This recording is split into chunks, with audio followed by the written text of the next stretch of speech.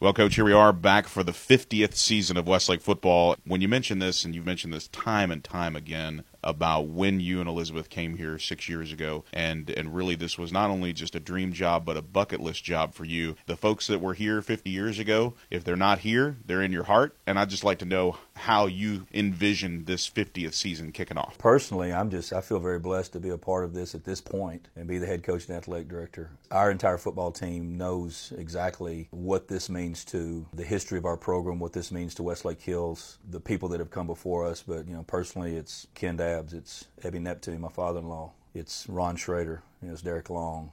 I can go on and on and on about the coaches, the former players, the great players that have been here. We want to understand at one point in Westlake history, this was a dirt road. And because of a lot of other people that came before us, we're being able to ride on a beautiful super lane highway because of what's come before us. It's our job as coaches and it's our job as our team is with our play, with our toughness, with our character, is to respect what came before us. You always talk about giving your kids a history lesson before they play their opponent. Do you find yourself finding ways to educate them, this being so celebrated with 50 years of Westlake football? Yeah, I do, and I have, and I will continue to as we go on. And I think it's important that they take pride in where they are, and they understand how fortunate they are to be in a great program, and they're part of this great program. But we're not entitled to a great season this year. We've got to go out and we've got to make our own season. We have a tradition to uphold. We're not going to lower the bar, but there's been a lot of people that came before us that put us in position to do this, and there's been a blueprint not only when myself and my staff have been here, but also since we've been here. You always talk about having a plan to win. You reiterated that during Shapfest. You said it again during Quarterback Club, and I find that the goal board is become not only a staple of our conversations, but a staple of everybody else's conversations, where the data and the numbers really reflect how you play a football game as a team. For those who might be listening to No Huddle with Todd Dodge for the first time, describe how important and how vital a goal board and a plan to win is so important for Westlake football. Well, one of the things I want our players to understand as they prepared for this game, they could start to feel that nervousness because their competitors start to happen, that understand that we have a plan. Everybody in the state of Texas at 7:15 to Friday night are going to be absolutely jacked up and ready to win a football game. When it's 0-0, everybody's fired up. Along the way, do they have a plan when things are going good? Do they have a plan when adversity hits? Do they have a plan down in and down out about just the production? And that's what our goal board does for us. I want it to be a sense of comfort for our team to know all we got to do is stay in the moment, okay? Because you really can't go farther than 1 to 3 plays without meeting something on our goal board that is going to attribute to us checking that box at the end of the night. If we check enough of those boxes, as we've said before, there is a high probability that we'll win the game. When you look at your team overall, obviously the difference between the professional game and the difference between the college and high school game is personnel. You don't get to keep them around. There's no free agency. You don't have the opportunity to look the same year in and year out. You might have the same type of offense or the same type of defense, but in the end, it's all about the guys that are there in the moment, their athletic ability, their care factor.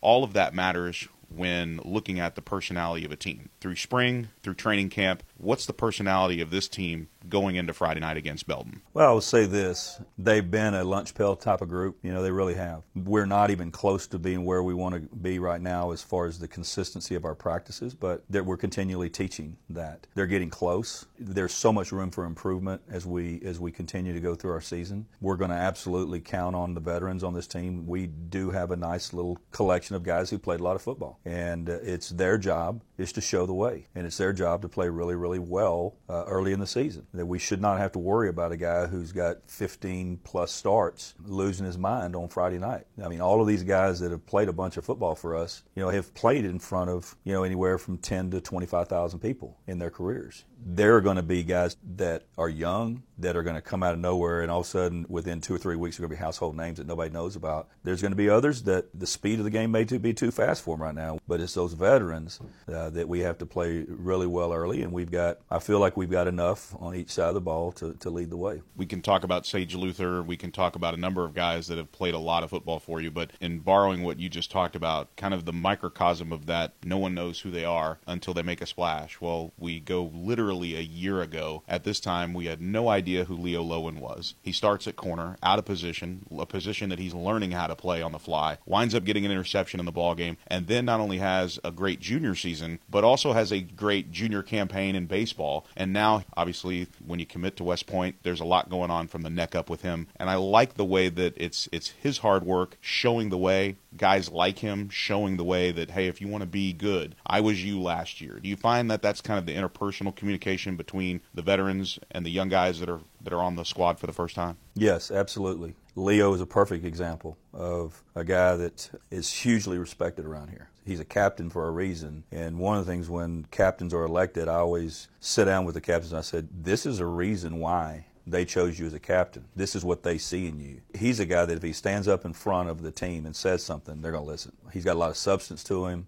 He's a very versatile football player. He is going to be a starting safety for us. He is going to drop down the box and play some linebacker for us. He's going to be our punter. He's going to be on our heavy packages on our goal line. He's going to be the same position that Jake Ellinger played last year. Also, we go from a guy who's trying to figure things out and had never started a varsity game 365 days ago, and he can handle it. I mean, he absolutely can handle it. He's a guy that the stage is never too big for. Competitiveness, I think, is where you find a lot of what is going to work for you with different personnel, guys who are going to start, guys who are going to be in a key role. You know, we've always talked about the quarterback position over the last 3 or 4 years, Coach, and what I think is healthy is the amount of competition and the difference in talent that you have with the three guys that fought hard for the starting job. Different makeup, different size, different types of athleticism. A lot of coaches or a lot of pundits out there outside of the field house would say, okay, that's a problem. It's not a problem. It's absolutely a blessing. And I want your take off that blessing as a quarterback coach and as a guy that has worked with that position your entire career. Right. Well, first of all, we have found out around here that a deep quarterback room is a good thing. You know, we went through that with Sam his senior year. We went through that with Taylor at the end of last year in the playoffs. That's why we do what we do with our quarterback training program. We're going to try to have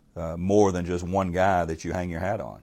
And we've been fortunate around here. In the 5 years we've been here, we pretty much had 2 quarterbacks. And now the depth that we have at the quarterback position, you know, is at an all-time high. When I coached at Southlake, to have a quarterback room at one time of 3 back-to-back players of the year in the state of Texas, when you had Chase Daniel and you had Greg McElroy and you had Riley Dodge, you know, so it was a deep room. This bunch, you know, is as close to that as I've had as far as guys that I feel that can go lead a football team. So we've got 2 guys in Kirkland and in Drew that have been in this room for a long time. They've played in meaningful snaps, but one of them started one game, one of them started another game. I'm anxious as their coach is to continue to evaluate them. And then we've got a young one that has put himself in a position to compete. You know, I told him last spring that as a freshman that I was going to turn him loose and let him get in the hunt to compete, and he's never blinked an eye. It is absolutely not a problem at all. If it is a problem, I think there's probably a lot of people in the state would love to have that problem on having the depth that we have, and